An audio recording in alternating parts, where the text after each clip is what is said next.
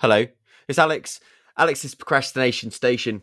Alex has been having some mic issues. He hopes they work okay now. It works okay now. I'm going to talk about robots and living forever and all sorts of things. Let's live in the future, not the present. The present is rubbish.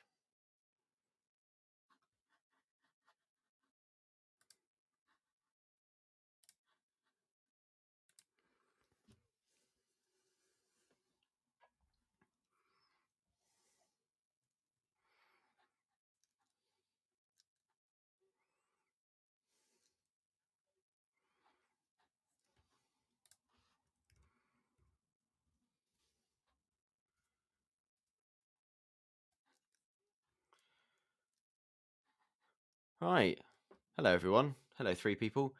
And hello, especially to my special guest, Dr. Kay Sidebottom, who is going to be chatting to us just after 8:30. After I've done my intro ramble, which is all about the things that have been distracting me this week.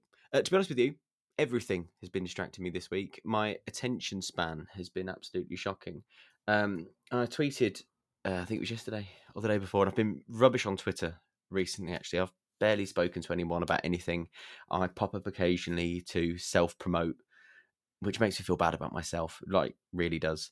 And then I kind of go away again and just bury my head in the sand. And I think what's happened with me is that when my to-do list is a reasonable to-do list, I can turn into this productivity monster, and I can kind of hyper focus, and I have, I've basically hacked my life to in recompense for all of the terrible attention problems I seem to have. But my to do list has got a bit mad recently, and as a result, I've just gone into a deep state of denial.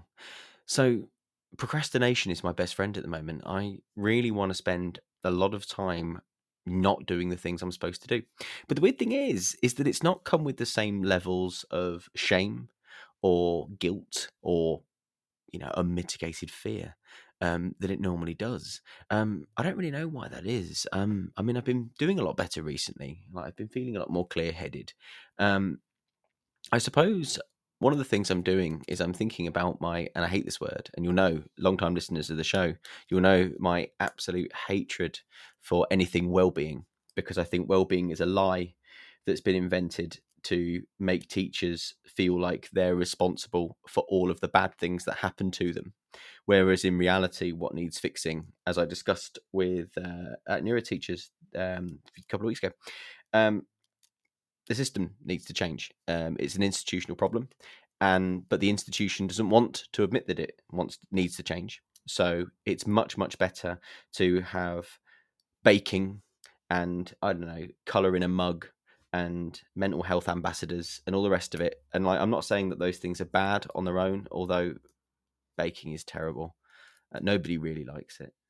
It's like cats. No one really likes them either. And the feuding's mutual, as you know, with a cat. So, but with well-being, the problem is that it doesn't matter what we do as teachers to manage our own well-being. Ultimately, it's like telling me that I'm responsible for all of the green initiatives in the UK, and I've got to keep my TV off standby, and I've got to turn all my lights off, but no one else is going to do it. There's no green initiatives. Say things have got to happen. Essentially, we should be baking cats. Mental health. Well, Ahern's on one today. It's always nice to see Peter Ahern with his own sort of off-kilter brand of, well, Peterness, to be quite honest. Baking cats. No, you see, you've upset Lucy now, and this is what I wanted to avoid. I don't want people fighting in the chat, all right? But it's lovely to see everybody in the chat. So I'm going to talk about a few things. I'm going to talk about a bit of a journey. I'm going to talk about what's been distracting me in particular. And what's been distracting me, I suppose, is I've been really trying to learn about new things. And it's going to tie in. I hope it's going to tie into what Kay's going to talk about. The plan that it's going in that direction, but I am the king of tangents, and so it might not go in that direction. But no matter what happens in the next 20 minutes, me and Kay Sidebomb are totally going to talk about post-humanism. We're going to be talking about the future of education. We're going to talk about, do we need a radical overhaul of the very fabric of our educational system? But before I got there, I've been, and readers of my blog and, masochistic followers of my Twitter feed will know that I'm really obsessed with cyborgs, and this is Tabitha McIntosh's fault mostly, although I've always found them really interesting. Like, my favorite type of sci-fi is the kind of sci-fi that involves robots, especially robots becoming sentient. I'm really, robots that pass the Turing test. I really enjoyed Ex Machina, for example, Spike Jonze's Her, and that sort of thing. Really fascinated by artificial intelligence, and it's born out of my problems with sleep. I just would love to have a microchip in my head that meant I didn't have to sleep. It would make life so much easier. Imagine all the reading I could do, stupid brain, getting tired, being limited. And so transhumanism, yes, Miss Sorcha, sign you up for that. And this is why I started reading a book, basically, and I really recommend this so far. I'm 100 pages in at the moment. It's by Mark O'Connell, the Irish literary critic and writer, and it's called To Be a Machine. Came out a few years ago, and I'm really, really enjoying it. And it's all about Mark O'Connell finding out about transhumanism. And one of the reasons I bring it up is because it's very different to post-humanism. I suppose it shares a little bit of DNA, although Kay will set us all right later on that. But what transhumanism is it's almost anger at the natural body and Mother Nature for giving us such limited flesh.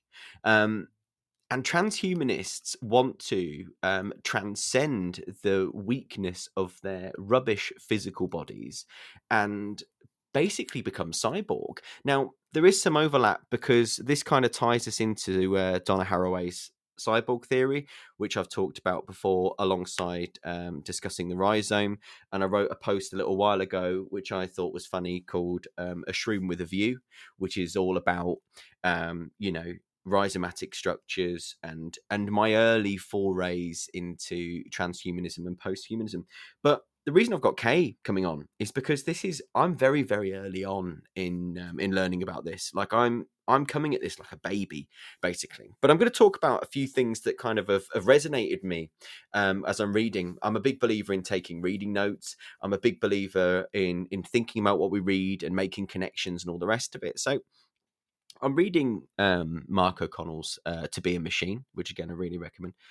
Does that mean I don't have to say oof when I get up as good cyborg motivation? If so, Lucy, you are funny. That's the dream, isn't it? I'm 34 now, and I've been saying oof ever since I turned 30, to be honest with you, constantly grunting all over the place like some sort of sweaty rhino, but less majestic and less endangered. So Mark O'Connell is not a transhumanist, but he's fascinated by why people might have those beliefs. And he said he's never had the desire to kind of live forever or to transcend his humanity. He's perfectly happy with his rubbish, floppy, human body. But he said becoming a parent made him understand a little bit more why one would want to transcend one's own mortality. And he wrote this, and this really resonated with me. He said, among its many other effects, becoming a parent forces you to think about the nature of the problem, which is, in a lot of ways, the problem of nature, along with all the other horrors and perversities of the broader human context. The realities of aging and sickness and mortality suddenly become inescapable, or they did for me, at any rate, and for my wife too, whose existence was so much more entangled with our sons in those early months, and who said something during that time that I will never forget. And this is the bit for me. If I had known how much I was going to love him, she'd said, I'm not sure I would have had him. And he goes on to write, the frailty is the thing. The vulnerability, this infirmity, this doubtful convalescence we refer to, for want of a better term, as the human condition. and then he defines condition as an illness or other medical problem. And so this is an interesting thought for me, because I'm a parent of a just over 2-year-old, my little girl. And before I became a parent, I mostly just floated along purposelessly, just sort of existing, reading things and getting on everybody's nerves. Um, but what happened since I became a parent is that I'm aware that I'm not just one mortality anymore. I am inextricably bound up with another mortality, and moreover, that mortality, she's 50% me. And so basically, if anything happens to her, you know, her fragility is my fragility.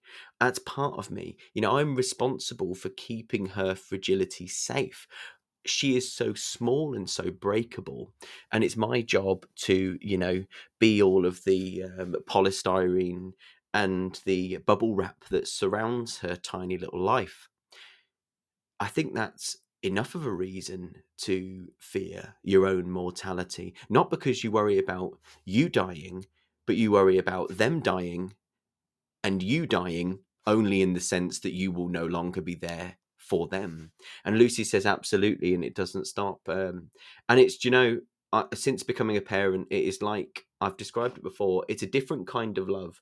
I'm not trying to say that being a parent's better than not being a parent, but what I will say is that when I became a parent, I became aware of a type of love that I didn't know existed. It's not the same as my love for my partner or my parents or anything like that, or I don't know, crisps, right, which are also brilliant. But it's a new kind of love. It's like it unlocked a previously inaccessible part of me, and now that door won't bloody close. So for me, transhumanism's really interesting because we do want to get rid of this weakness. I think we are weak and pathetic. We've constantly got headaches. We're constantly tired. We go oof when we get up, as Lucy says. So I had to think more about this. Now, transhumanism gets weird, and it gets weird quickly when you start looking at it, because basically one of the major things is your brain becoming code. So um, radical transhumanists can sign up for Alcor, and they can have their bodies frozen cryogenically, or just their heads if they're poor. And by poor, I mean still pretty wealthy, with the idea that it can be thawed, and that brain, or the contents of that brain, and contents is a very difficult word because it implies that consciousness is solid or tangible, which it isn't. If it even exists, we can't even really define it. It's the hard problem in philosophy. Um, but the idea is that they want to find a way to download that consciousness as data and then upload it.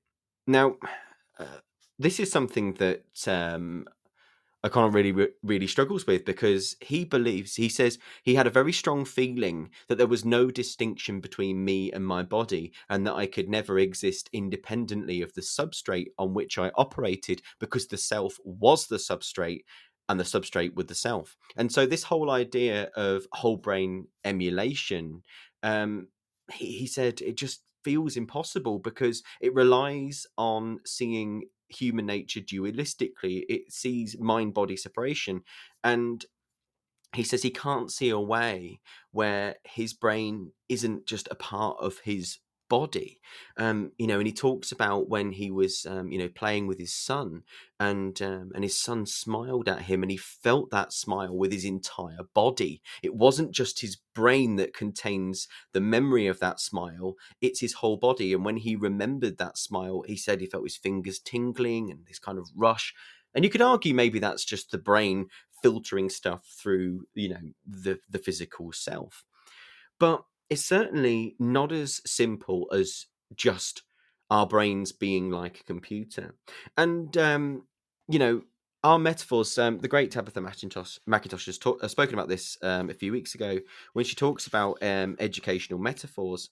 But I think what's quite clear is that our metaphors change with our times. Our brain metaphors are now computer metaphors, but they were steam metaphors when steam was the dominant technology.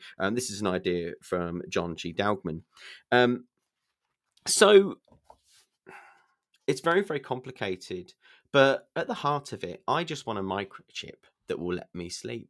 But there's something wider to transhumanism as well. It's about ancient ideas. O'Connor notes. It's about the transmigration of souls. It's a form of reincarnation. We're basically dealing with immortality here. We're basically dealing with religion.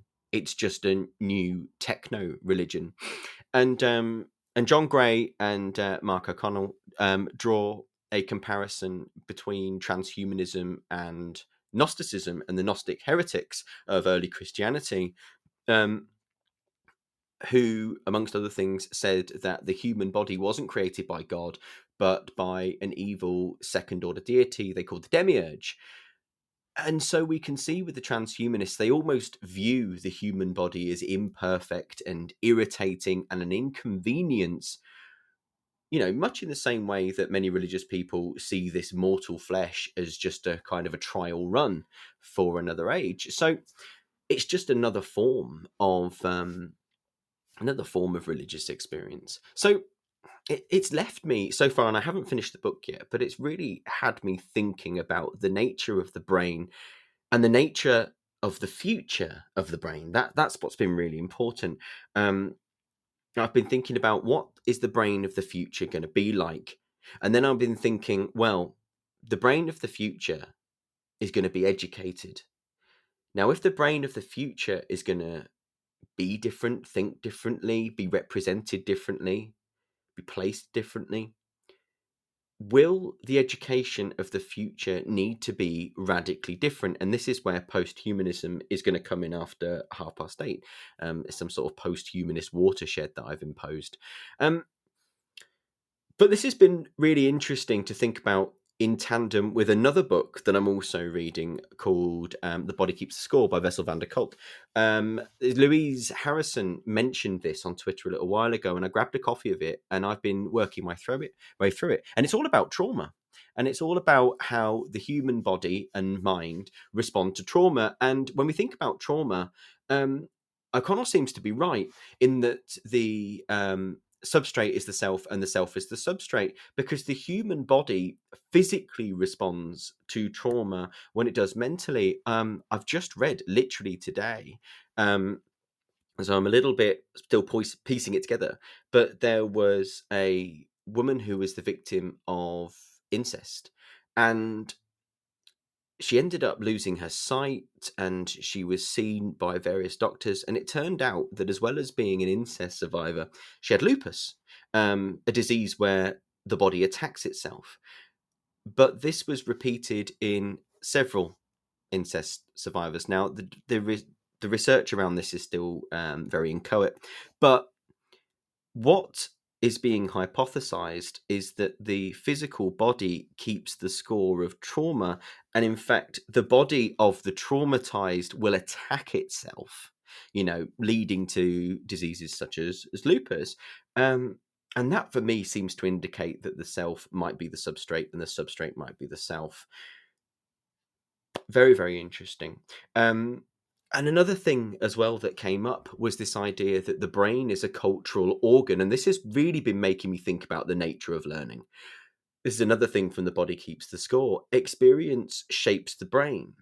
And we've got to be careful that the schooling we offer isn't traumatizing, and that is taking into account the wholeness of the brain and the wholeness of the human being.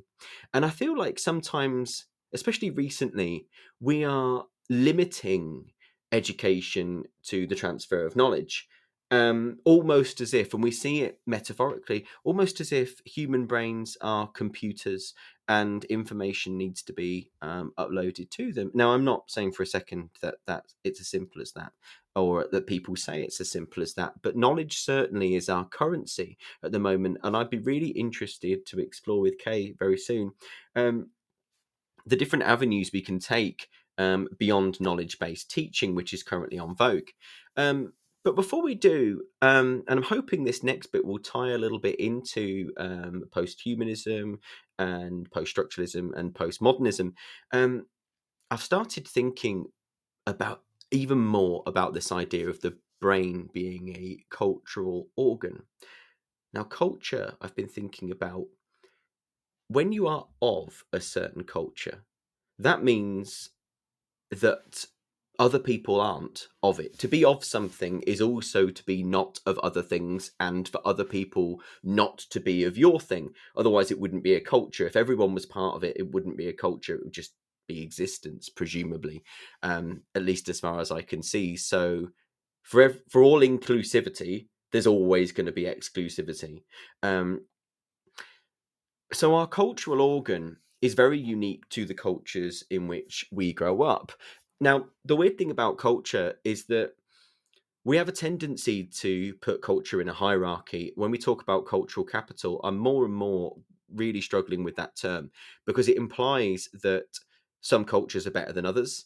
You know, some cultural experiences are better than others, and some people and the way that they live are superior to others, which is a very, very humanist idea, you know, the superiority of one culture over another. And it really does chime with ideas of imperialism. So that's a really easy route to prejudice, especially when we don't interrogate that language and we don't interrogate the way we talk about culture. The brain being a cultural organ also means we're going to be biased towards and against certain cultures, and we are going to form in and out groups. Um, the thing is, as well, though, is that what we tend to do culturally is we tend to go macro. And I've been reading Deleuze and Guattari on this and thinking about our obsession with binaries. And Deleuze and Guattari say, amongst many other things, that we are segmented. They talk about man as a segmentary animal. And what we tend to do is segment the world in this very binary fashion, in this very circular fashion, in a linear fashion, and we compartmentalize life. We don't see it where it's all connected. Instead, we tend to form our little cultures, form our little ideas, and stay very rigidly within them. And this again is a route potentially that it, that engenders prejudice because we stay within that one place and we fail to see the connections we could make if we went wider. Um, and we're obsessed with the categorization of information. We're obsessed with the categorization of knowledge, of epistemology. And the problem is that culturally speaking, if culture is a question of classification, then if we categorize our culture as superb and then we come across somebody who doesn't fit with our preconceived ideas of what our culture is, then it's very easy for us to go, well, I'm part of this culture. My culture equals superb. Therefore, the people who are not part of my culture are not superb. You very quickly can form that syllogism, that three-part argument.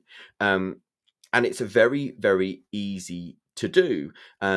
Despite, I think, part of his book being called Into Question, Daniel Kahneman in Thinking Fast and Slow talks about how there are kind of two ways of thinking. There's the automatic thinking we do, the fast thinking. It's instinctive. It's great when you're driving, but it's not for when you're talking about culture because it takes shortcuts. And when our brains take shortcuts, they get lazy and they jump to conclusions and they utilize biases and heuristics that they shouldn't really be using if they want to think about things fairly and equitably.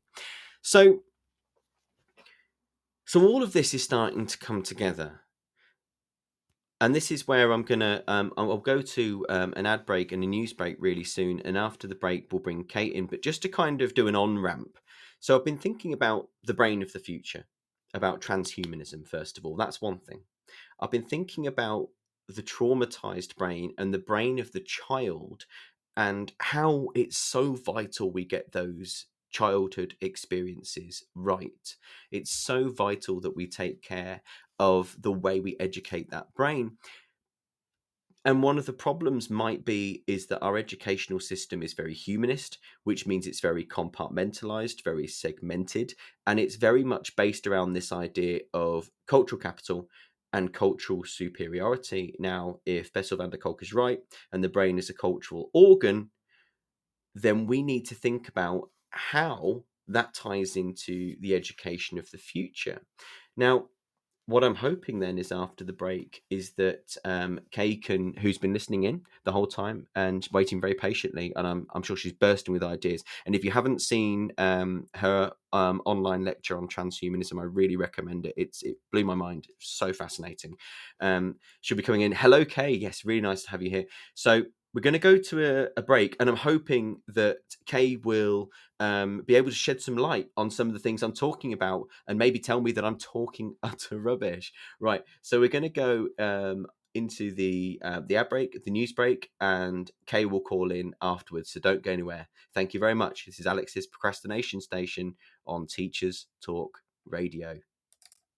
Whatever learning looks like this year, bring lessons to life with Nearpod. An exciting new addition to the Renaissance family, Nearpod offers real-time insights into student understanding through interactive lessons and videos, gamification and activities, all in a single, easy-to-use platform. To help kickstart the new year, we're offering all primary and secondary schools in the UK and Ireland full free access to Nearpod for the whole spring term. So, no matter what 2022 brings, Nearpod makes switching between in-class and remote teaching simple. Visit www.renlearn.co.uk/Nearpod and sign up for your free trial today.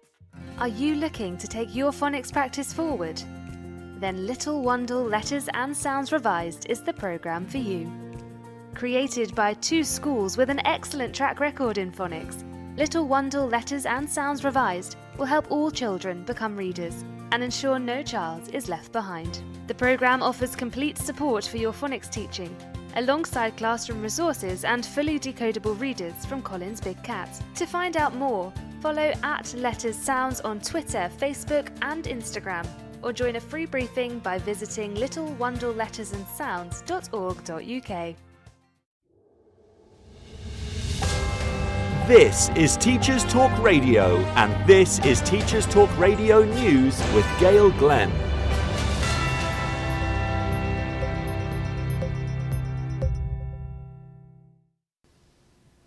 According to the Education Authority in Northern Ireland, 18 out of 38 post-primary schools have fewer than 500 pupils, and this is unsustainable. The Education Authority has placed the cost of teaching a pupil at 30 to 80% higher for a relatively small school compared to a larger school.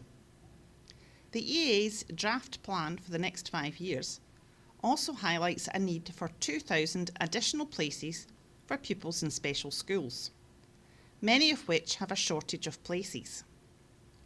The strategic plan for 2022 to 2027 states, while aiming to support sustainable rural provision, there are still too many small, unsustainable schools.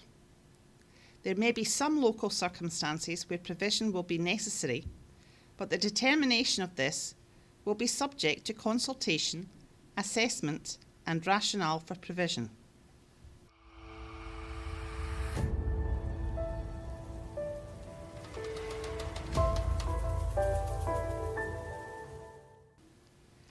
In Nottinghamshire, there is mounting concern over a rise in children missing lessons, as statistics show a 111% increase in school refusers between autumn 2020 and summer 2021.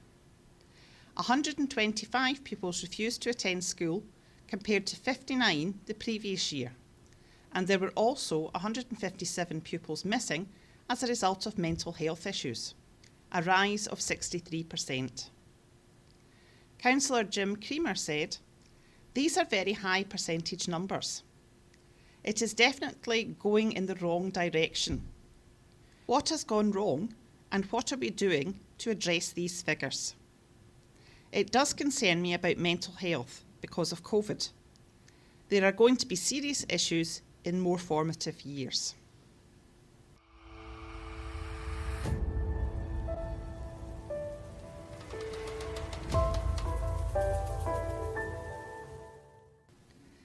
The National Deaf Children's Society has said that face everybody, masks we are made returned. lip reading impossible and cover up facial expression. Right. News went a bit weird there. Right. Okay. I'm going to ask Kate to come in now. I think she just called in. I'm on a slight delay here. So, Kate, if you could just call in again and we'll see if it works.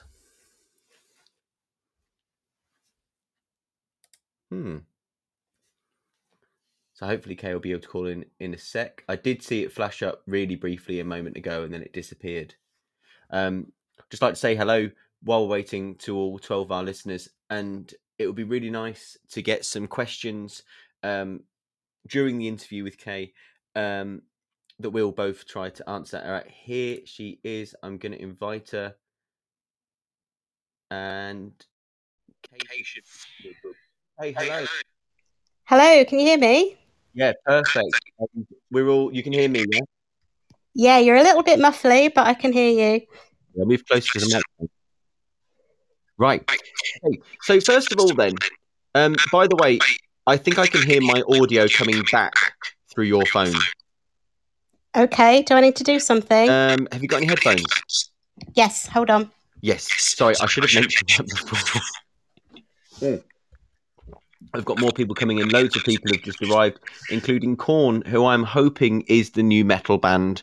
I'm hoping that is the band, and I can see Nathan's here as well. Loads of people in today. It's got to be. It's not for me. It's got to be for Kay. She is here. She's just gone to get some earphones because I forgot to mention about earphones. The first thing I will be talking about with Kay when she returns is I will be asking her about this idea of the brain as a cultural organ and what responsibilities we have towards the brain to the future. But just while we're waiting, people in the chat, what do you envisage the future of education to look like? What should we do as teachers that we don't do now? What should schools be like? What should we change? Should we keep everything the same? I'd love to keep the ideas coming. I love that Chris Vowles has said, brains of the future, shared institutional cloud drives, passing the entrance exam secures you the account password for life. That's hilarious. And pretty dystopian, I think. Passing the entrance exam secures you the account password for life. So any other ideas about what the education of the future should be like? Please get in touch.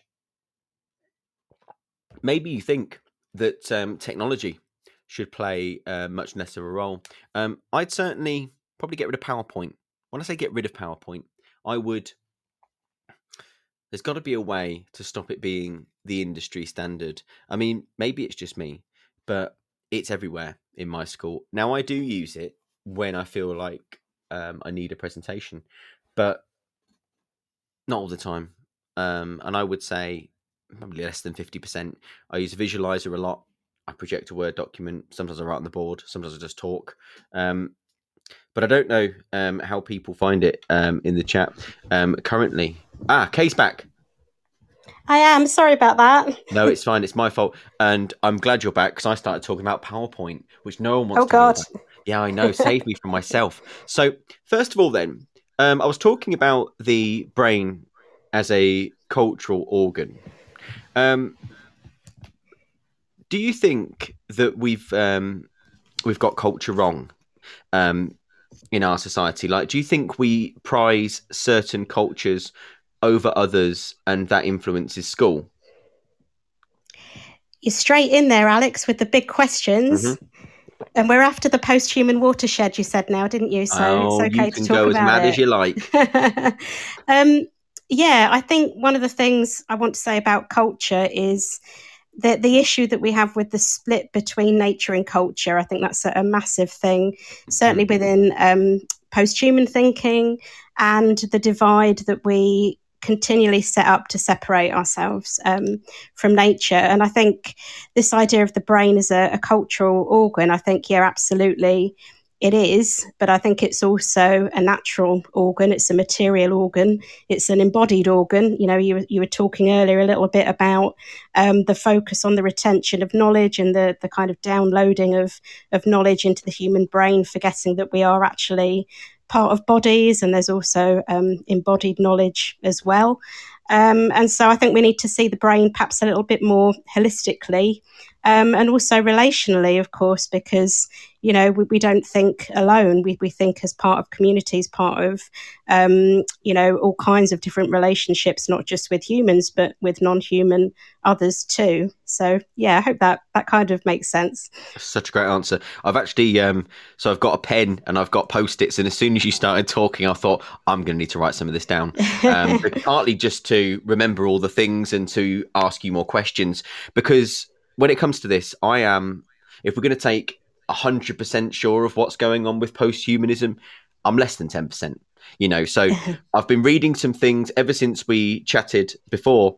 I've been reading some things and working some things out, but I'm still very new to this. So you talked about embodied knowledge. Can you just explain what that is? Yeah, I think it's interesting. You were talking earlier about machines and cyborgs and all of this kind of thing, the sort of, you know, separation of the brain as the kind of computer and all of that stuff.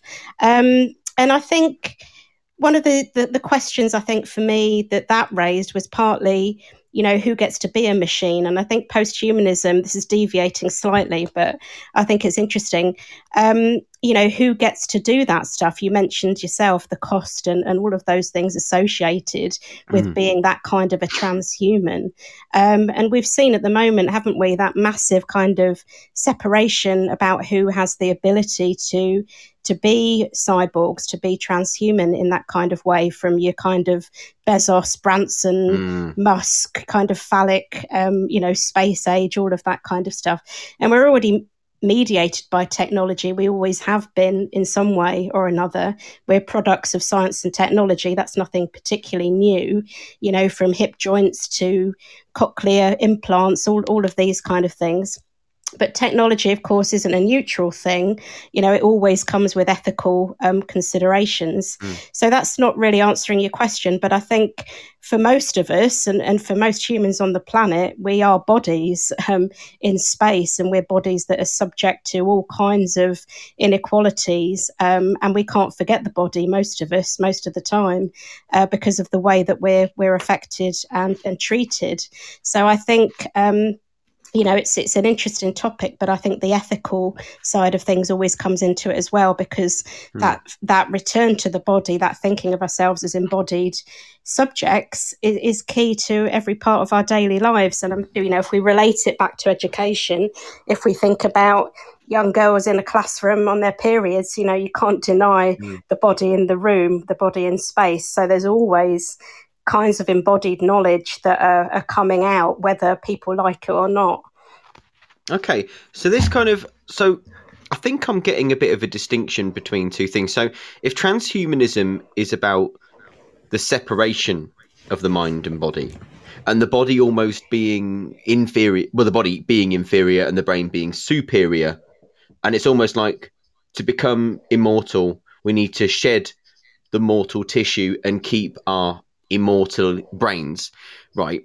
Then post-humanism is actually almost the inverse of that, because I'm just reminded of something from Nietzsche. When Nietzsche talked about man as being animal, I fear that the animals see the human being as a being like themselves, who in a most dangerous manner has lost its animal common sense, as the insane animal, as the laughing animal, the weeping animal, the unhappy animal. Is that what post-humanism is getting at, that we've forgotten our animal side, and actually we should be embracing the physical body more, not dualizing it? Yeah, you've hit the nail on the head there, Alex. Right, it is good. absolutely doing that. And it's saying that we don't deny technology, and we don't, it's not about going backwards. It's not about saying these things don't exist or they shouldn't exist. It's not about that at all. It's saying it has always been a feature, I think, of what it means to be human, right from the bicycle to the stuff I just mentioned. It's always been present.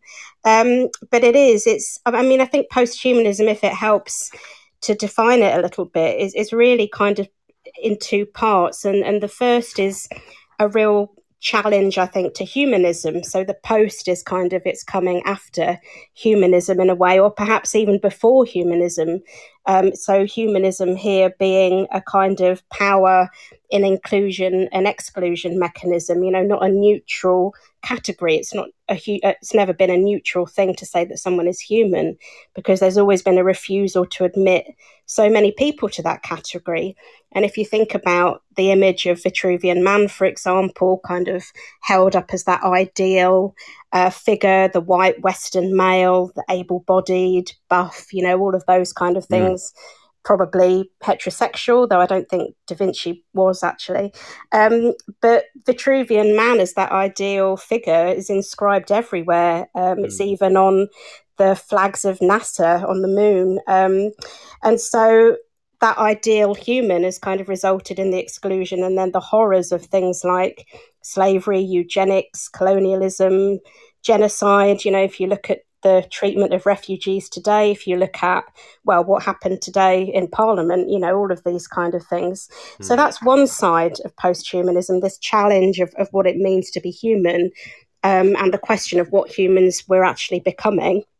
And then the second side is the thing that you just alluded to, really, the idea that we need to go beyond humanism, beyond the human, and become sort of post-anthropocentric, if you like. So we're a species at the end of the day, and recognizing that we are actually a species, that feels a bit weird to say. But so thinking beyond ourselves as exceptional, thinking beyond ourselves as having to be continually at the top of that kind of species hierarchy, the pyramid that we see, decentering ourselves, knowing that we're always constituted by non-humans. We're made up of non-humans, aren't we, from the microbes and viruses, of course, at the minute, in our bodies. And turning, I think, then to kind of pre-human knowledges, so perhaps indigenous knowledge, that's relational, land-based, very much embodied, of course, and thinking differently about who the teachers might be. If you take that a little bit further, what can we learn from non-human teachers? And I'm thinking about your mushrooms here, Alex. So so I think you've pretty much summed it up, really. But I think where post-humanism differs perhaps from other philosophies is that it brings those two things together. It says we need to go beyond a certain view of the human, and we also need to be a little less anthropocentric. Okay. So would it be fair to say then that post-humanism is a bit sort of anti-transcendentalism? Because I'm remembering Emerson wrote that man is a god in ruins. And that seems to fly in the face of what post-humanism is, because it's basically saying that we are godlike, but we are limited by our sort of mundane aspects. Is that right?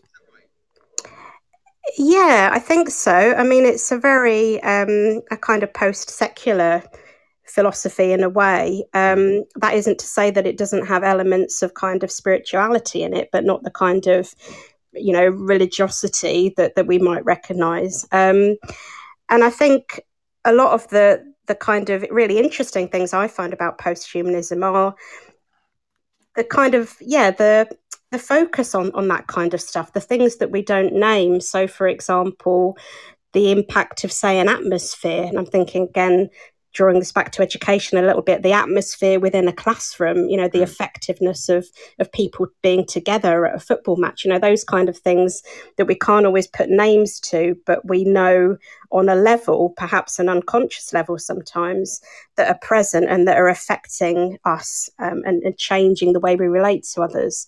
So I think there is a kind of very interesting spiritual element, if you want to call it that. I'm never quite sure what words to use, but certainly very much rooted in the present, rooted in the here and now, very materialist actually. So yeah, that's kind of what I'd say on that point.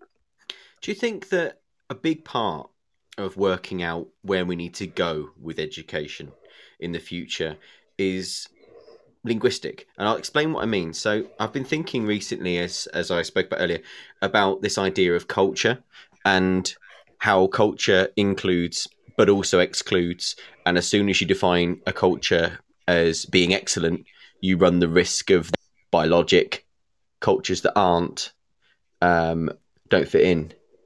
I've lost my audio. Can I still be heard? Can somebody just check? For some reason, I can't hear myself at the moment. Have I come back? Oh, you can hear me. Right, sorry, my audio just cut out and I panicked. Thank you, Tom. Excellent. Right, so, sorry, just to go back. So, I feel like, because language has been used as a colonizing tool, hasn't it? So, for example, I've been reading about anti-racist Shakespeare and things like that, and these old ideas of whiteness being associated with superiority and purity, and blackness, darkness being associated with evil and insidiousness and tribalism and lack of sophistication. So how much, Kate, so it's a really long-winded question, but how important is a reconfiguring of language to a post-human education? I think that's a really interesting question. And I think we always need to be critical of language. As you've said, we always need to examine how it's used. We need to think about, the meaning associated and the history associated with terms and all that kind of thing. I think as well, we need to think about the kind of effects of language, what language does, what it produces, what it does as what happens as a result of the words we use. And I think in posthumanism, one of the criticisms actually of posthumanism is that, we come up with all these new words all the time, and posthumanism is one of those. If you read into it, as I know you have, there's all kinds of neologisms, mumbo jumbo, to use a phrase, to sort of kind of distance ourselves sometimes, and it makes it quite inaccessible. And so I think there's also a claim for sort of revisiting and kind of reclaiming language in a way. And interestingly, I was having this conversation yesterday with someone. We were talking about post-human education and how to sort of maybe come up with new words that describe what it does or what it can do. And someone said, well, actually, it's kind of about love, and love has been, as a word, it's kind of got a whole different connotation in many ways nowadays, and which isn't always a healthy one.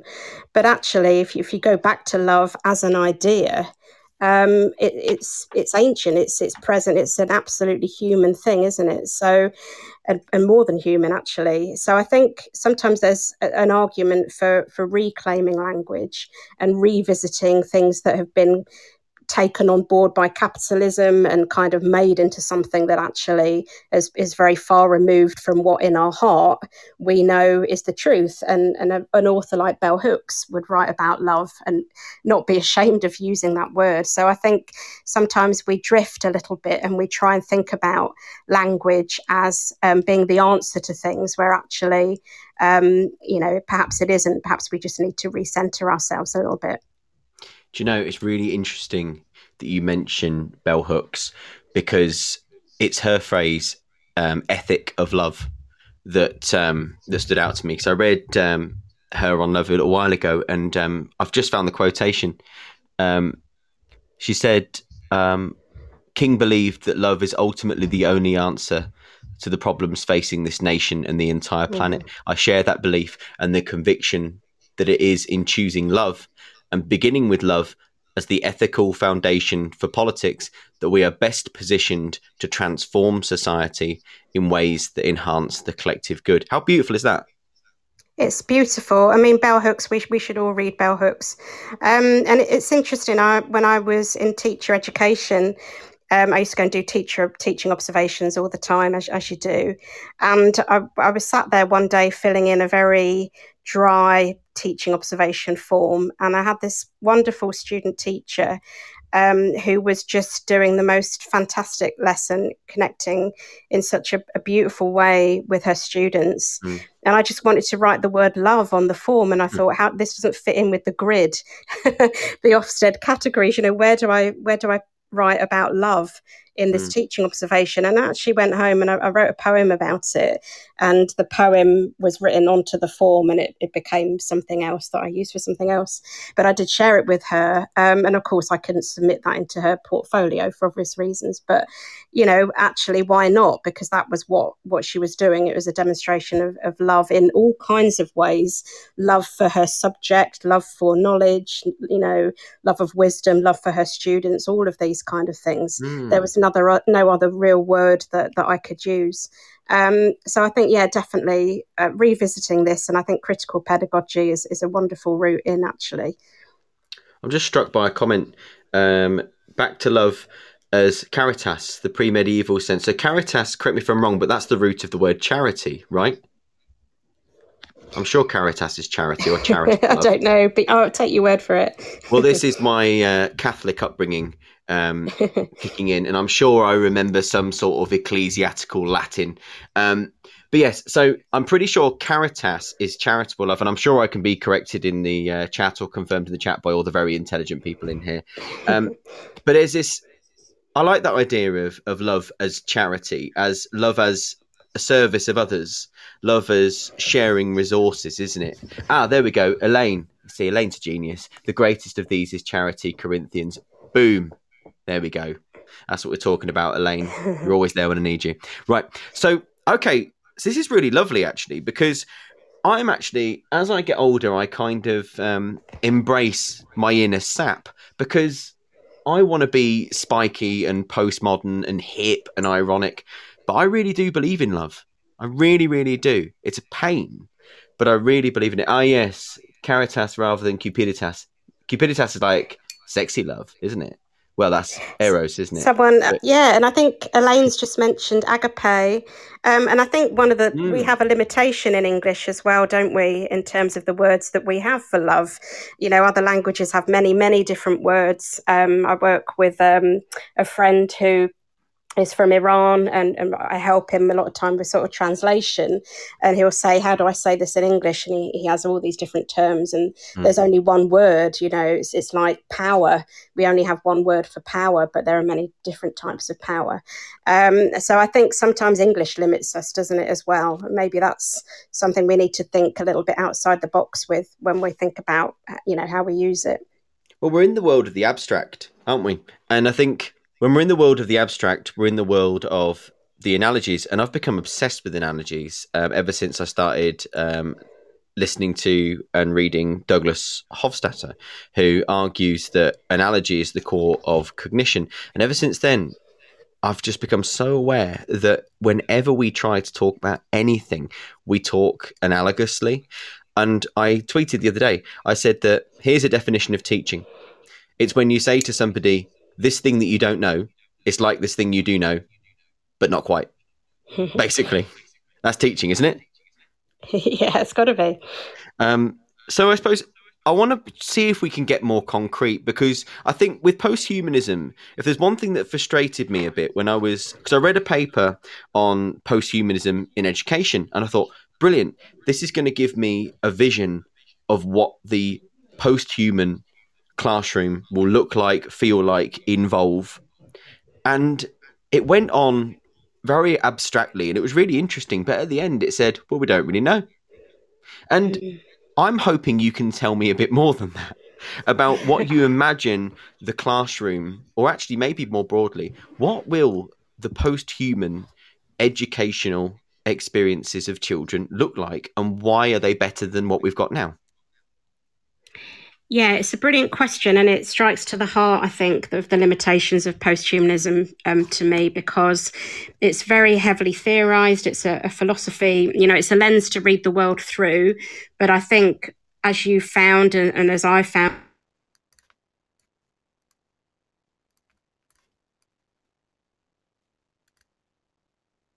You've got a bit quiet there, Kay. For that question, actually, you know, what does this actually feel like? What does it look like? How can we actually put these ideas to work? And I think the first point I want to say, because normally when I talk about this stuff, people, particularly sort of on the traditionalist side of education, you know, I get critiques about progressivism and all of that kind of thing. And I want to sort of just separate education and schooling, because I think we conflate those two things so much. And if we're talking about post-human education, firstly, we probably need to look beyond the idea of the school as we know it. And that is a process, I think, for all of us of what I'd call sort of defamiliarization, because we're so rooted in what we think education is, what we think schooling is, what it looks like, because we've experienced it. You know, it's rooted in our psyche. It's very deep within our psyche. And so I think we have to start to defamiliar ourselves, move a little way from that kind of hegemonic idea. This is what education is all about. And that's really hard, actually. Perhaps that's where your mushrooms come in, because we find it very difficult to imagine something different. So when I finished my PhD, I came up with a few ideas, a few concepts, I suppose, which maybe bring these things to life a little bit more. And the first one, I think, related very much to your mushroom piece, actually, about education as being rhizomatic and acknowledging that education just doesn't sit within the limitations and the boundaries of a classroom. So for me, post-human education has to be open. It has to be something that moves outwards and that has different entry and exit points. And these things might be, you know, through all kinds of different spaces, acknowledging that learning happens, as we all know, not just within a classroom, but within, you know, all kinds of interesting places. And I actually did a little experiment with my students not so long ago, where we went outside and we were thinking about learning as a situated activity. And they were talking about experiences they have on the bus or in the smoking area and all of these kind of things. So blurring those boundaries, I think, perhaps is part of it, but also recognizing that we're part of all kinds of multiplicities, you know, all kinds of different assemblages of people that learn within all kinds of different habitats. So that mushroom, that rhizomatic lens, I think, is really helpful. That's kind of the first thing that I would say. The second one is thinking, I guess, a little bit differently about subjects. And you know, we talk about this a lot, don't we? Sort of inquiry-based learning that cuts across silos. I'm really interested in this idea of kind of transpositions and connecting subjects together, you know, as they might be in the real world. So one of the exercises I get students to do is to think about what might happen if someone was moving from a music lesson to a geography lesson, say, and transposing those subjects together. You know, what does that look like if geography is entering into music and music's entering in geography, and all of these kind of things, which sounds a little bit wacky, I know, but it's really addressing the complex nature of our times in a way, by saying, actually, you know, there's a role in our learning for not just breaking down those silos, but also thinking about our own heritage, our history, our memories, our shared traditions, and how those are actually part of, you know, the education process. So diffraction is the word I like to use. Again, you know, getting a little bit abstract there, but kind of diffracting things through other things. And that might be by breaking down, I think, those whole subject boundaries. The third thing, I think, is a feature, I guess, of kind of what post-human education might look like, is this idea of kind of being a bit fugitive.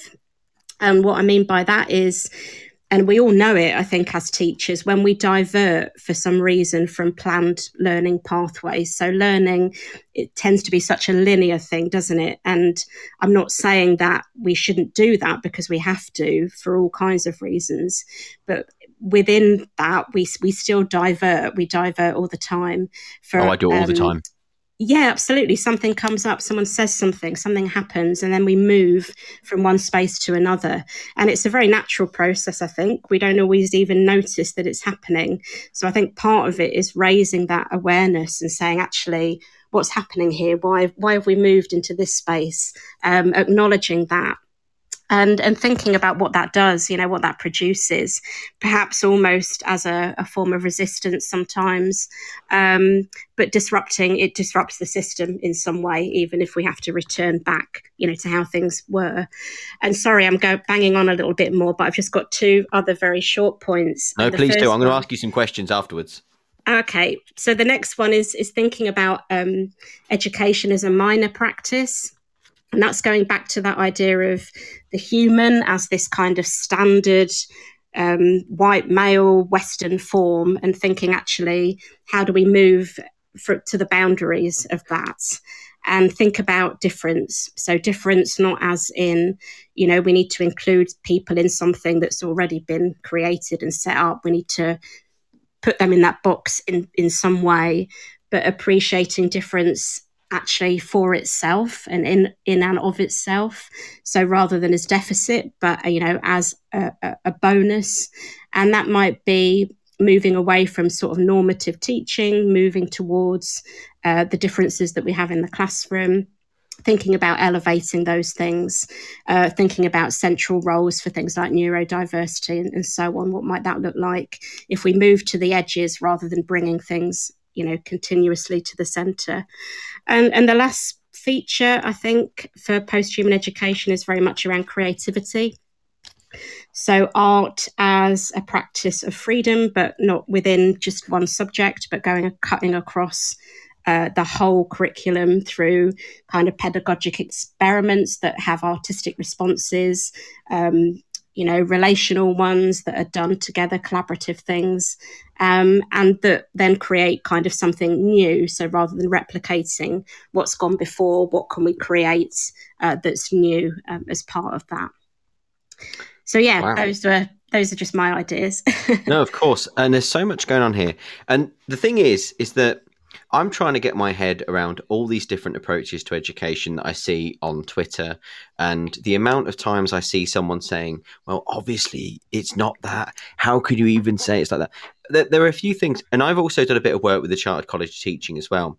And there was something you said earlier on that really seemed to, and it might not, but it seemed to clash with something that seemed to be rather almost considered axiomatic nowadays. And it goes back to this idea of, and I'm going through about 1 million Post-it notes I've been scribbling away. Where is it? All right. There was one you said about, yes, it was to do with subjects. And you were talking about them being less siloed. Now, things like project-based learning and cross-curricular stuff, rather frowned upon now, isn't it? And rather ridiculed a lot of the time. Yeah, very much so. I very rarely mention it on Twitter because I normally get shouted down. Absolutely. But what it does seem... So I remember when I was working, doing some work for the Chartered College, and I came across a lecture from Daisy Christodoulou. And she said that knowledge and skills are domain specific, which is why we have so many problems with educational progress in England, because we have taught for ages that skills and knowledge are transferable things. If you can do it in one, you can do it in another. And she said, actually, the evidence points to the fact that they're domain specific. First of all, do you think she's right? Secondly, what consequences does that have for a less siloed approach to subjects? And what would a curriculum, therefore, so there's 3 questions, from that look like? Yeah, I think it's an interesting question. And I think it kind of brings us back a little bit to the whole thing about the purpose of education, doesn't it, in a way, as these questions often do. If the purpose is still to achieve a certain amount of knowledge for, the purpose of a standardized test, then of course you're going to design a system around that. And I'm not saying that, we need to throw the baby out with the bathwater, because we are also within the system we've got now. And I think one of the interesting things with some of the post-human ideas and that I want to build upon are the things that you can still do within the system, because we're not in a utopia and we're not going to move away from things anytime soon. So I think, there's always room for, as Bell Hooks would say, classroom, the classroom is always a space of possibility. So there's always things that we can do. But I think in terms of knowledge, and I think what I don't want to say is that a kind of cross-disciplinary, transdisciplinary kind of curriculum would do away with knowledge, because it absolutely wouldn't do that. It just produces something differently, I think. And I just want to mention XP School, if people are familiar with XP, in Doncaster and also in Gateshead now. XP School have moved to an entirely inquiry-based learning curriculum, expeditionary learning. And they do some really interesting things. One of their modules, I think it's a year 8 module, is called What Does It Mean to Be Human? And within that whole project, if you like, they're bringing in all those different domains of knowledge. So there'll be English in there, obviously. There'll be science. There'll be probably some philosophy and ethics. There'll be religious education and all of that. And it cuts right across, but it centres around something quite different. And I think those kind of things, that is what I would call a post-human way of viewing things. And, I'm within the university system, which again is very much siloed. It's all about disciplines. But I think we can still work in an interdisciplinary way. And that's what I try and do in my own teaching. So, I teach education studies, childhood studies, but there's always fiction. There's always media in there. There's sometimes geography, maybe a bit of science even. So I think there's always ways that you can do this even without completely breaking out of the whole thing. Do you know, it's really nice to hear you talking about these. And I'm just going to go to Toby. He says it's only frowned upon because the exam-driven system is so narrow and measured, and PBL is inefficient for our system. And I think that makes a lot of sense. He's a very, very sensible man, is Toby. Yeah. And his show's on later as well, everybody. So make sure you tune into the inimitable Toby Payne Cook and the Ukulele Man as well. Now, just plugging his show. But what's quite nice about this is that, I'll take my year 8 lesson yesterday. So we were talking about, you're welcome, dear. We were talking about analogies and about how to use an analogy when you're telling an anecdote and why we would tell an anecdote. And it's about, how we fictionalize the true and therefore how truth is subjective and that sort of thing. And we ended up talking about the nature of reality and I think particle physics or something. And it was this wonderful thing. And they were so engaged. And I was thinking, and a little part of my brain kicked in going, you're so far away from the scheme of work now, Alex. Come on, will you go back to the scheme of work? But years 8 were going, but what about this? And they were throwing around terms like subjectivity and cognition. And they were going, but you can't know if that's real. So, yes, I can. So I don't know if that table's real. And it was like, we're not in the Matrix. And it's like the year 8. And it was just so wonderful. And they learned so much. I learned so much. And it was so generative with my year 12s. We were talking out tests of the D'Urbervilles, but then we applied cyborg theory, and then we talked about, whether Hardy had modernist tendencies and what consequences that would have, and why he doesn't fit into either category, and how we've just made the categories up anyway. And it was just generative and fun. And it's the times I have the most fun in the job. The times I don't have fun are when I do what Toby talks about, the narrow driven thing. Because if I may, when I learn, and I learn all the time, I'm an autodidact, but I'm constantly thinking about cross-disciplinary things. So what have I looked at recently? Bell hooks, trauma, transhumanism, post-humanism, postmodernism, cyborg theory, writing fiction, economics I've looked at a little bit recently, but they all do tie in. They all do link. Love, absolutely. Feminism I've looked at as well. And that's what I would call a kind of diffraction. You're reading things through other things. That's what I think we do quite naturally. We don't silo things off in our brains, do we? We might read a bit of poetry and relate it to, something else that's happened that day. Or we, as you just said, all kinds of different books or different texts or different ideas come to us, or even the reality of what we're living through, what we're seeing in the news today, what we're watching in PMQs, and we relate those things together. And I think that's what our systems, don't do enough of or don't allow for. It happens, and we notice it. And we think, oh yeah, this is great, because it's new. It's generating something new. It's not over-coding and replicating the knowledge of the past. It's bringing something new into the world. And yeah, that is absolutely what I think we need to do more of. And it's tremendous fun into the bargain. And I really do think, by the way, and I think a lot of people will disagree with me, I think education should be fun. And I don't mean entertaining. I mean, like, I just sometimes say to my students, we're going to have a fun lesson. And I say, well, I will. I'm going to be having a whale of a time at the front. Okay. Whether you do or not, that's on you, but I'm going to be having a tremendous amount of fun talking about all this stuff and asking you questions. You want to get involved? Brilliant. Oh, Virginia Woolf wrote an essay called The Narrow Bridge of Art. We are looking at trying to move away from the narrow bridge education. That's going on my list. I've never read it. But that's a really fascinating one. Thank you, Shalma. I appreciate that. So I'll make sure to add that to my reading list. I was going to ask you another question about something else. And I'm just going to read back through my notes, because I have literally got like 15 Post-it notes now that I've written on. And I never usually take notes like this when I'm interviewing people, but you've said so many things. Right. No, that one's about love. Right. So, all right. Because we're getting, we're not far from the end of the show, actually. We've only got 20 minutes left, and I could have done another ad break, and I'm not going to, because I'm too interested in this. All right, so let's think about first steps. Like, if we're going to have a shift towards a more post-human education / schooling, what are the first things we need to do to move away? And I'm going to just add something else in, because I would argue that we are moving further and further towards schooling and away from education happening outside the school. Actually, trying to get kids to do homework, really difficult.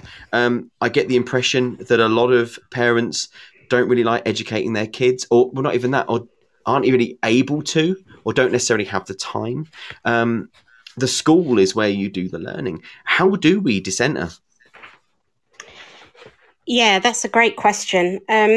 And I think just off the top of my head, one of the first things it's helpful to think about is just the practice of noticing the things that we do that maybe bring us towards this point. So your point, Alex, just then about that diffractive way of thinking and what I would call, this is a Deleuze and Guattari thing, but a line of flights.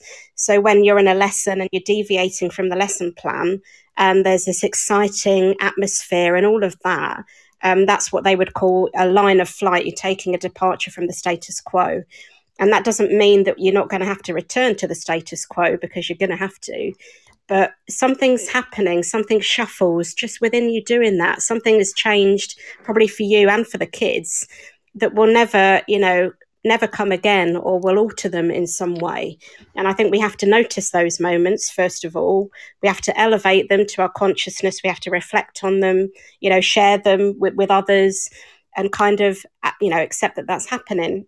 And I think also related to that kind of idea of noticing, and I'm going to go back to the word affect here, which is more about, understanding ourselves as embodied beings in relation with each other, is to pick up on things like, and this maybe sounds a little bit like I'm deviating, but noticing things like an atmosphere, noticing when there's energy, noticing when things is happening within the classroom. And I often say to students, who hasn't walked into a room and felt an atmosphere, who hasn't noticed the impact of being in a particular space and what that does, or having a particular group of people together, thinking about the atmospheres and the memories and the transition experience that people bring into the room with them, and what that does. So bringing us a little bit back to the material. So I think those two things, those practices of noticing and defamiliarizing ourselves a little bit, I think they're helpful in the first instance. And one of the things I've been working on I can't imagine a lot of teachers. Well, no, I may be doing myself a disservice here. I'm working on some kind of what I would call CPD in the loosest sense for educators, which is around these kind of post-human ideas. And one of the things that we do as part of those activities, again, not your classic CPD by any stretch, is something like going outside and looking at or finding a rhizomatic system like fungi, or looking at root systems or something like that, and thinking about education differently in terms of not as a linear process, but how can we relate what we're seeing in the natural world to the way that we might educate.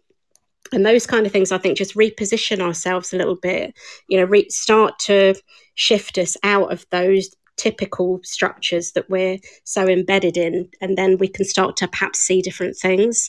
So really baby steps, just kind of that first process of thinking, rather than jumping in and saying, right, we're going to get rid of subjects, what can we do first of all just to start moving ourselves along the path? Right. No, that does make sense. I suppose the real tension is that we want to think rhizomatically, and yet, as Toby alluded to, everything about our educational system is so linear and unidirectional, isn't it? Do you think we need to get rid of that kind of terminal nature? So those terminal exams, are they more trouble than they're worth in terms of that linearity? I think, again, we're always part of the systems that we resist in some way. In a utopia, yes, but again, probably not in my lifetime. So, how do we work within that, I think is an important thing to think about.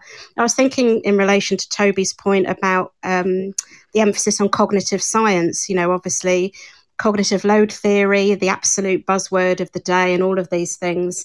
And as you mentioned earlier, that the way that it kind of has that Cartesian binary, it splits the brain from the body and all of those things. And it's something that I try and resist a little bit as a practice. But then actually, if you've got a system that's entirely built around knowing and retaining and regurgitating stuff, of course you're going to have cognitive science as a kind of key pedagogy. So again, I think, ideally, we would do things very differently, but then we're in a system that isn't just about education. It's not just about school. We're in a system of neoliberalism, capitalism that ranks and rates and marketizes and all of that. And, before you know it, you're talking about bringing down the whole of that system as well, if you know what I mean. I think we do what we can, perhaps with a view to little shifts that eventually maybe make a big shift.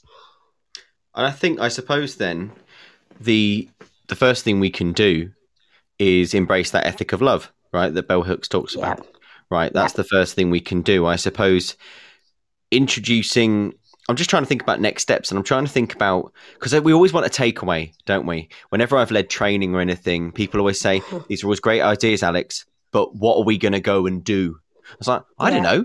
I'll just read stuff. But the point is, I suppose, that the thing we can do tomorrow in our lessons is focus more on the love and the atmosphere and the generative thought in the room, rather than I must get to this point on the roadmap.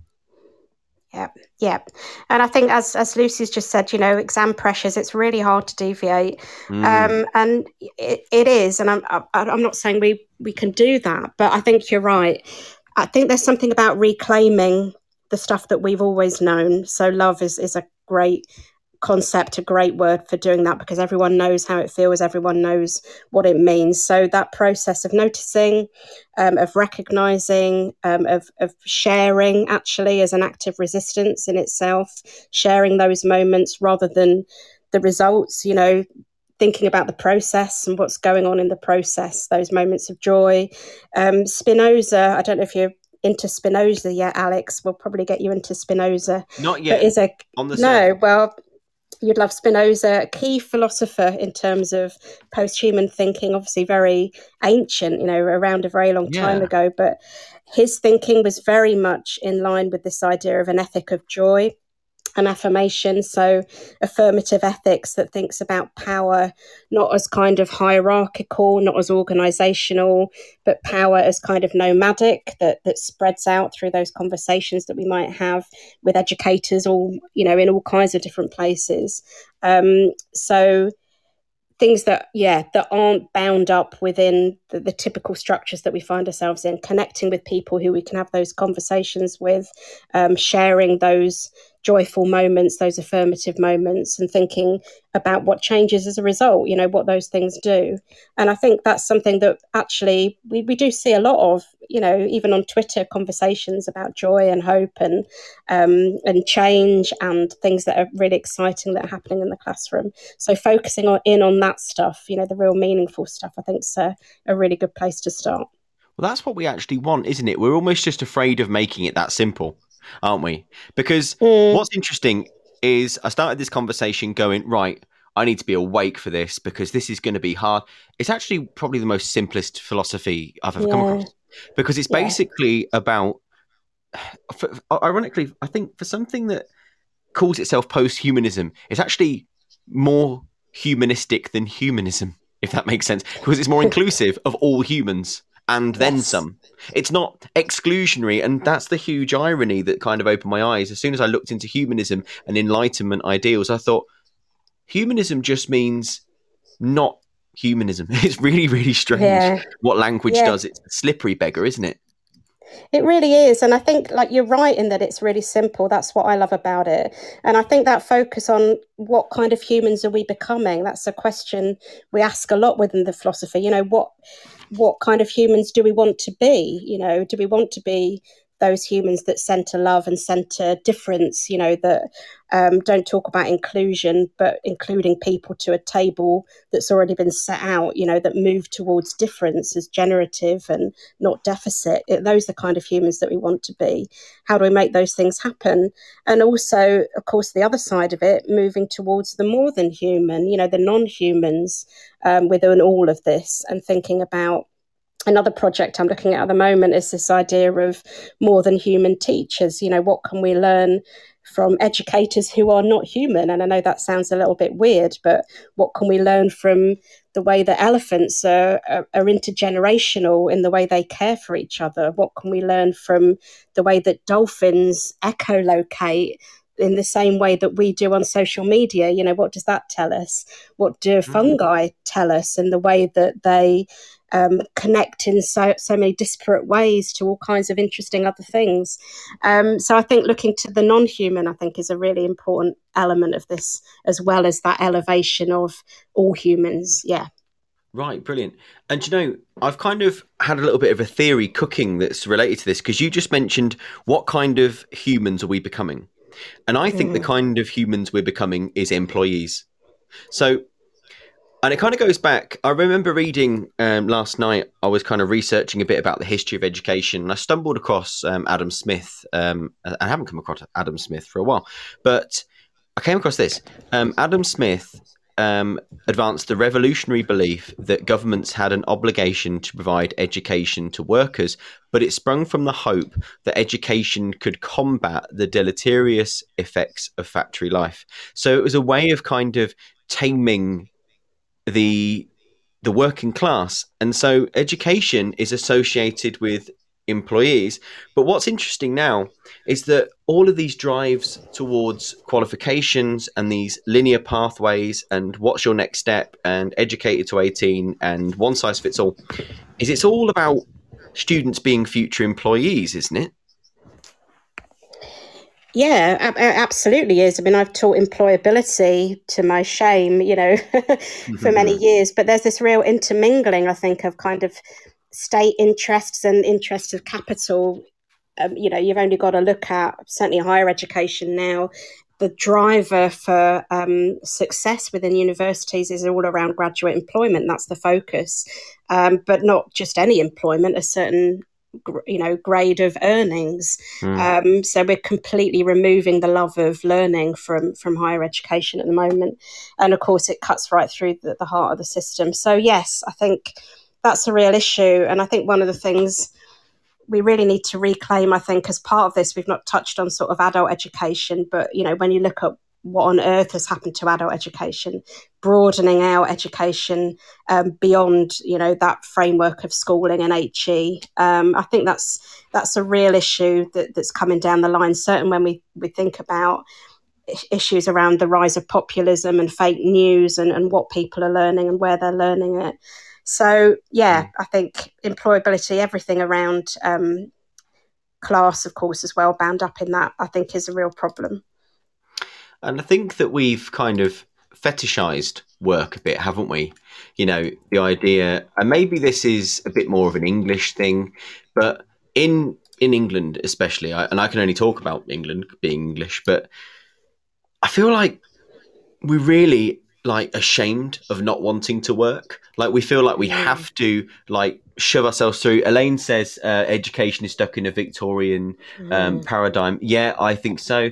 Toby says that his dad was employed for 2 years. 24 years of employment is enough, frankly. And it was that made me think, why are we so obsessed with working ourselves to the ground? Teachers, I know I said that I believe that well-being is a structural problem, and telling teachers to go and make cakes and do yoga is going to do the sum total of sod all to make anything better, because it's a structural problem. But I'm prepared to argue about this on Twitter with anyone. Fight me. But I think it's interesting that we don't think of ourselves as worthy of stopping. We presume that all of our value comes from hard work. And by hard work, we just mean loads of work, don't we? Yeah. It's why is that the thing that gives us purpose? Increasingly, I'm trying to work less and less and less and less, because what I want to be doing is playing with my daughter, learning to play the guitar, reading loads of stuff, talking to really clever people like you about really cool things. And I don't want to be sitting there doing my job. And I know, and I think with teaching, we sell ourselves the idea that we need to be martyrs on the, on the sacrificial plinth of other people's lives almost. And I really don't see why that has to be the paradigm. Do you see what I mean? Oh, absolutely. We see this all the time, and then people say, this is how it was for me, so that's how it has to be for you. And we forget that society hasn't always been like this. I mean, I'm very interested, as I've said before, in Indigenous cultures and thinking about the way in which their time was spent. Very little in terms of what we might call working kind of activities, a huge amount of leisure. But we even use leisure as a bit of a dirty word, don't we? We set up this binary between the two things. Things we say I'm being naughty, don't we? We say I'm being naughty. Yeah, exactly. Oh, I was lazy yesterday. Oh, I slobbed around all day. Exactly. We denigrate relaxing. Ourselves. Yeah. And we should be moving to much more of that. But I think there is this and I think there's quite an English thing, I think, as you said as well, around this martyr type relationship and this kind of relating, not to get too political, but in this way that we kind of almost venerate the elite and believe that we have to be oppressed by them in some way and go out and do those 60-hour-a-week jobs. So I think it's another psyche thing that we have to try and get past. And I love what you're doing, Alex, in terms of resisting that. I think if we can all bring that on as a bit of a practice in the day-to-day, that would be a good thing. One of the reasons I think I stopped blogging about education is I realised that I wanted to write, and I've always written, and my degree is in creative writing in English, but I needed something to write about, to make myself do it. And I remember thinking, I just need to document my life. And at that time, my life was just teaching. And I just got sick of it. And I just thought, why can't I write any more blogs about education? And I thought, because I'm doing it all bloody day. And everyone else is saying things already. And I just thought, what do I want to write about? And I got a bit depressed. And I basically wrote about that. And I wrote about how I was feeling. And I ended up, I mean, I know you've read a few of my pieces. They just go where they want to go. They're rhizomatic. And I have found, and people who followed me on Twitter for a while will know about my ups and downs with mental health and all the rest of it. But embracing that rhizomatic way of thinking and expressing myself and finding my own language and being generative and all of the things we've been talking about today have really helped me become clear-headed and feel more fulfilled. And sometimes that means, and I'm going to paraphrase Lucy here, who's always got such wonderful turns of phrase, I'm magnificently lazy. And I think there is a real magnificence. And thank you, Elaine. Elaine and Lucy and Toby up there, and there's a few other people in here, always read my Witterings, and it's so lovely, and they're so supportive. So thank you all so much. But yeah, just to kind of wrap up then. So this has made me feel super positive, and actually that some of the things I was already thinking are a bit post-human, and some of the things I'm already doing are a bit post-human, and it's made me feel a little bit less like I'm doing it wrong, if that makes sense. So I wanted to say thank you so much for that.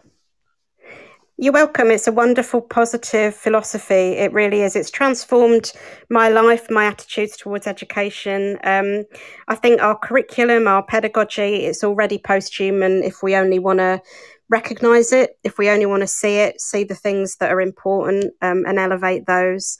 And I think Spinoza, joy, affirmation, affirmative ethics, living ethically, a different kind of ethical life, and thinking what we're becoming. Those are really great conversations to have, actually, and they can, in the depths of all our current despair, I think that's really what we need, and I think that's what people have a thirst for, actually, as well.